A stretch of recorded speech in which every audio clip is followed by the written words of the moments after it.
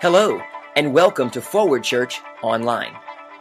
In this weekly podcast, we hope that you'll have an encounter with God through inspired teaching and discover practical ways to help you live a life of purpose. We hope you enjoy today's message. Now prepare your heart to hear a word from God today.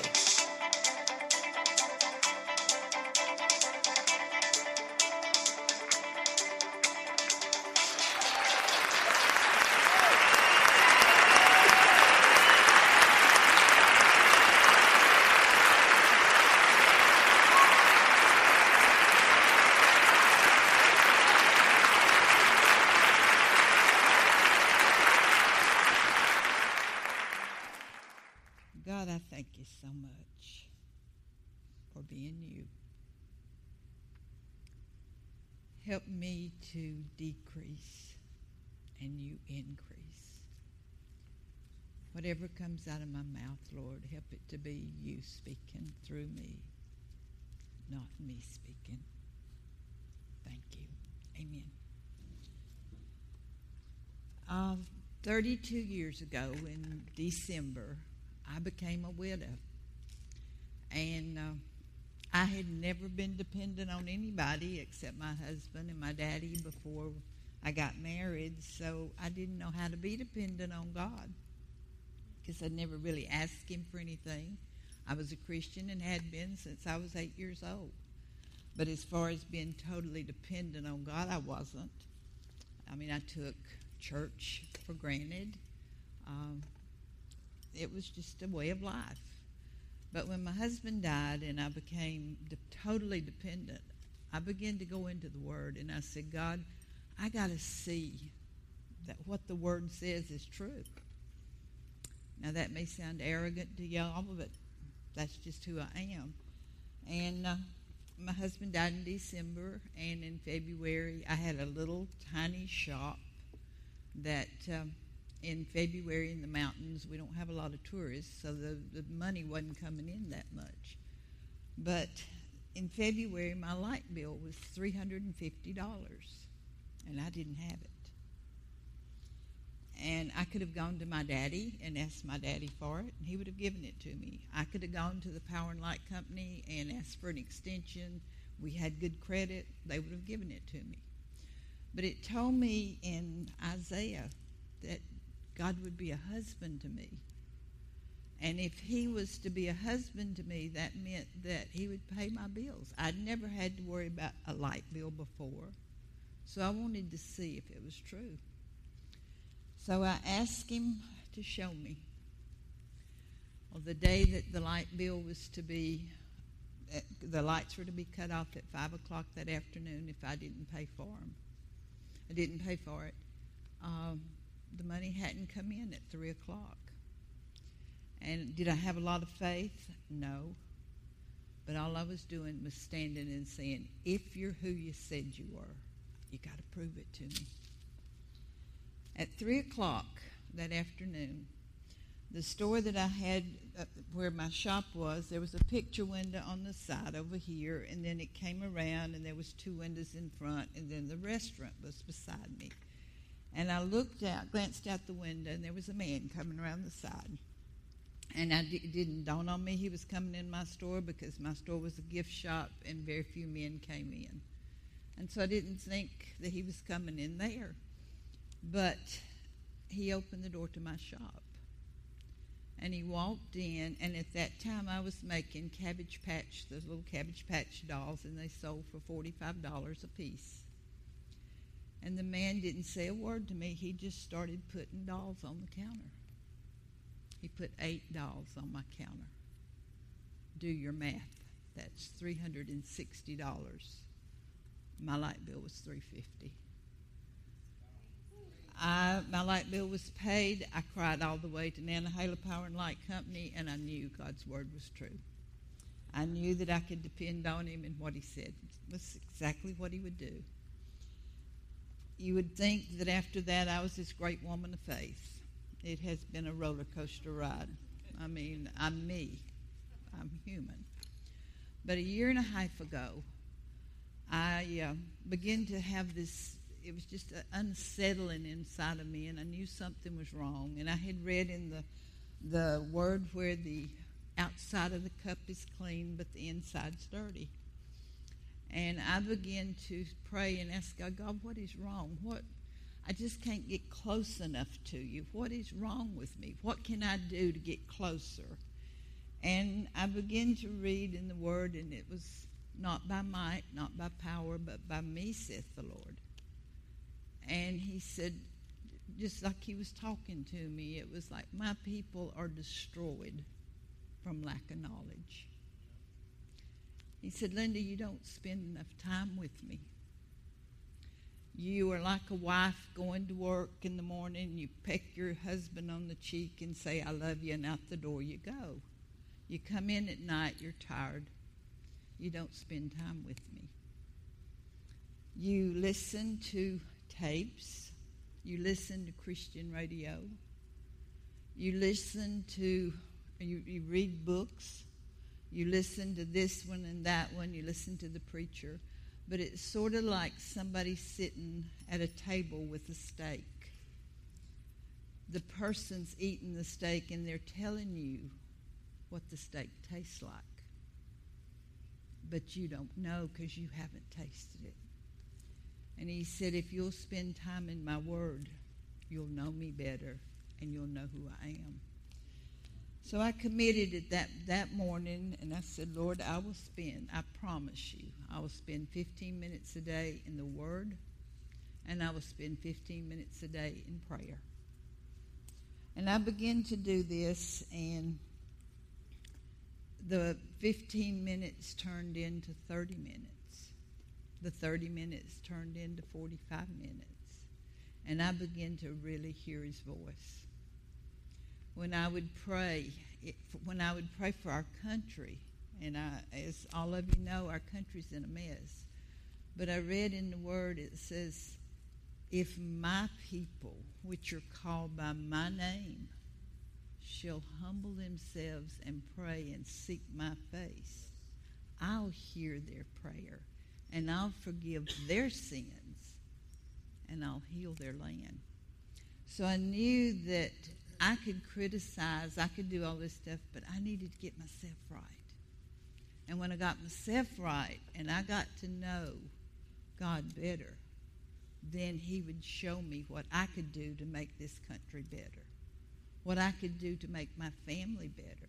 I began to pray for my children, for my grandchildren, and it took on a different way of praying because I began to pray the Word. I didn't just say, bless somebody. I'd say, Lord, you tell me in your Word that you'll do such and such. And God, I expect you to do it because you tell me in your Word it's impossible for you to tell a lie. So this was like there was something changed in me, and the Word started just popping out. I would hear God speak. It says, if a man lacks wisdom, let him ask God. I would need wisdom at work. And all of a sudden, I would get that wisdom. But it was because I was in the Word. The Word in Timothy, we see that study to show yourself approved, a workman that needeth not to be ashamed, rightly dividing the word of truth. All Scripture is inspired by God, and it's given to us for reproof, for correction, for a way to live. So I began to take that word, take it literally. But I also I couldn't get enough of it. It was like I was eating that steak. I could tell you what that steak tasted like. I didn't have to have the preacher tell me what it tasted like. I knew. And so I challenge you as a church. I challenge you as a people to ask yourself, and you don't have to tell me. I mean, it's none of my business. But I ask you, how much time have you spent in the Word this week? How much time did you spend in the Word last week? Not how much time you went to church. That don't mean a thing. I was in church every time the door opened.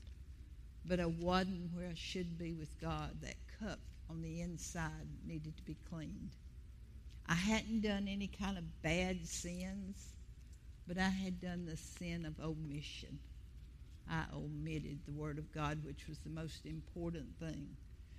And I remembered as I began to read and began to study the Word, I remember back years ago when I was doing some substitute teaching, and I taught a biology class. And in the biology class, there was talking about the difference in the leaves. Every leaf on the tree out here is different. Every snowflake is different. Every raindrop is different. And then I go into the Word, and it says, I am fearfully and wonderfully made. God knew me before I was ever formed. He ordered my steps. And in working with my arts and crafts, in art, if I have an original masterpiece in my store, it is worth more than the prints. That original is something that people want. That's a collectible something. We today as Christians are prints. We look just like everybody else. And God is telling us, you're fearfully and wonderfully made. You need to be different. Each one of us here has something that God has given you to do. And I used to write for a little internet newspaper. I used to write short stories. And it's been about 10 years ago, and I didn't understand it was just in my mind's eye. I saw a concrete sidewalk. And in that, there was a crack in it, and this little blade of grass or a little blade of green shoot was coming up. And as that shoot began to grow, the crack got bigger. And it became the most beautiful flower, and people from all over were coming to see that flower. Well, I pushed it out of my mind, didn't think anything about it, didn't make sense to me at the time. But this past week, after Robin called me and asked me if I would speak, that came to my mind. That shoot has to have the nourishment coming from a bigger root. And most of the time, I went to the internet and I looked, most of the time there's a tree somewhere, and it's getting its life from that tree. And as that thing grows, it has so much power in it from that life that it begins to push that concrete. And that is where that flower came from. So if you draw your strength from that tree of life, then that hard concrete, that hardness, we're like onions. I was like an onion. You pull the layers off. God showed me that I had a layer of anger. He pulled that off. I had a layer of hurt. He pulled that off. And the strange thing was, as he was pulling it off, I began to cry. I'm not, and Robin can tell you, I'm not one that sits around and cries. If there's something has to be done, I don't cry about it. I get up and do it. And so I couldn't understand, God, why when I pick up the Bible do I want to cry? I just sit there and just weep. And it was because God was healing me. When he'd pull this layer off, the anger would go. And he showed me that when I was growing up, my dad was an alcoholic. My dad was very abusive when he would get drunk. So he liked to, when we got whippings, we got beatings. It wasn't just a whipping. And I was determined he would never see me cry. I was so angry at him for hitting me when I didn't do anything that I certainly wasn't going to cry. And God showed me that was one part of the stuff that needed to come off. You got to cry. It's okay to say, it hurts when you did that to me. So if you've got that layer, you need to pull it off. Ask God to take it off. And as he begins to heal, then the ground begins to get to where, if you've ever tilled a garden where it's soft, then you need the tears to water it. And the green stuff begins to grow. So I don't, really and truly, I don't know how to tell you that anything that God's given me, except you just need to be in the Word. And you say, okay, you're in the Word, You're doing what God wants you to do. Everything now should be just roses. No. It says many are the afflictions of the righteous. During this time, this year and a half, my mom has Alzheimer's. She doesn't know me half the time. It's hard. Do I pray that my mom will get better? No. My mom's 94. I pray that God will take her, because I know that she's tired, and I know she's ready to go, and I know I'll see her again, and I know it's okay. Will I miss her? Yes. But for my mom's sake, it's better if she goes on. And I'll show you how God does me.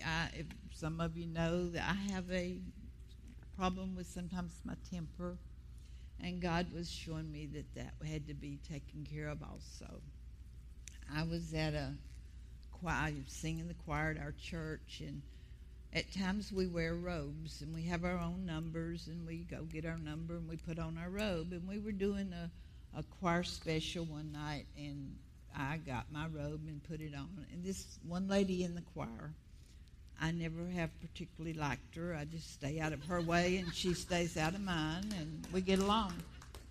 But anyway, she comes in, and the first thing she said was somebody had her robe. Who had her robe? I did.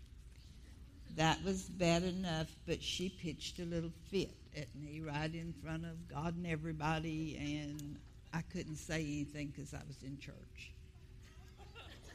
But I really wanted to, and God knew I wanted to.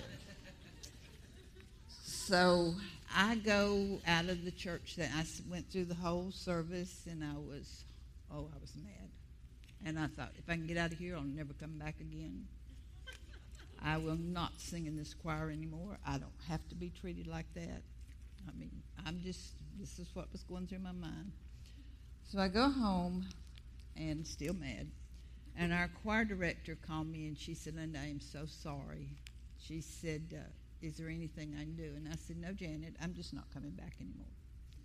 And she said, please don't do that. Pray about it. So I began to halfway pray. God, I think you should take care of her. I mean, I didn't. And God didn't say anything. He didn't tell me how bad I was. He didn't say anything. The next day I went to work, and at about 2 o'clock, God said, Linda, I want you to call Mitty and tell her you're sorry. And I said, what? And he said, I want you to call her and tell her you're sorry. And I said, God, I'm not going to do that. I didn't do anything. I did not do anything. She needs to call me. And he said, well, you don't have to call her. It's not a big sin if you don't. You don't have to. But you told me you wanted to be like me, and that's what I would do. So I called her, and I told her I was sorry. She didn't tell me she was sorry. She acted like I should have called her and told her I was sorry.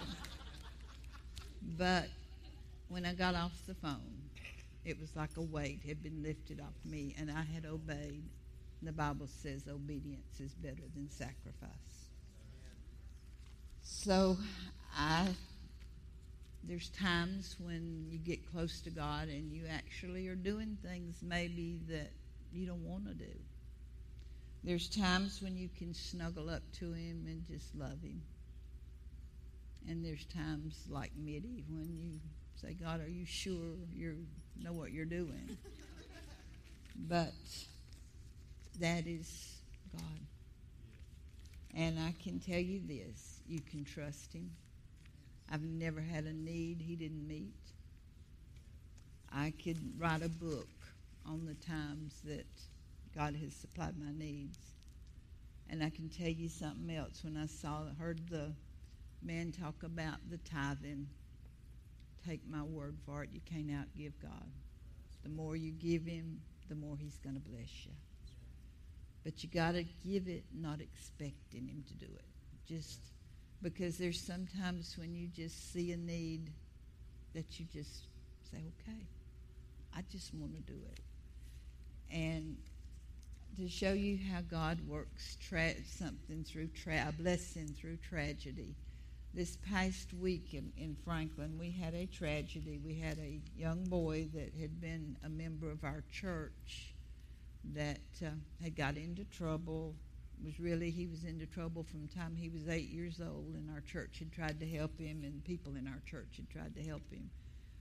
And nobody could reach him. And so he was put into prison, and he escaped. Went into one of our church members' homes, killed her, and burned her house down. And this church member was my sister's best friend. And the reason I say this, my sister and I had been estranged since my mom had got Alzheimer's and went to live with another sister. She didn't speak to me. She didn't speak to any of us. She was very upset. And when I heard about Andrew escaping and how that they thought he had killed Day Williamson, I was real concerned for my sister. And I'd heard it at church, and I just couldn't keep my mind on anything. So when I got home, it was like God was saying, call Cindy. And I said, God, she won't talk to me. She doesn't even answer the phone if any of us try to call. But he said, I want you to call her. So I called her, and she answered the phone. And I told her, Cindy, or I asked her, Cindy, are you okay? And at first, it's like you could almost feel a little bit of resentment. She said, why wouldn't I be? And I said, I don't know. I heard about Andrew, and I just wanted you to know that I was concerned about you. And also that if y'all were a little bit leery about staying in your house because he knew where they lived, that you could come here and stay, that I have an extra bed. And that broke the ice. And she said, thank you. So I went to the funeral, and I realized that Cindy was sitting by herself. And I walked down and sat beside her. And it was like she was the old Cindy. And I was the old Linda, and I was the sister trying to say, I'm here if you need me. But I do want you to pray as a church. I would ask you to pray for the daddy of the boy that killed this lady. Was adopted by a family there in our church. And Darren is broken. At the funeral, the family of Day seemed to be okay. But I looked over, and I saw a broken man. And all I could do was go when it was over and just hold him and say, I love you. So when you pray for Darren Cochran, because he needs your prayers. And I again thank you for the opportunity to speak to you, and I hope that you got a little something out of it. Thanks for listening to this edition of Forward Church Online. We hope this has been a blessing in your life and that you'll share this and other great resources with your friends.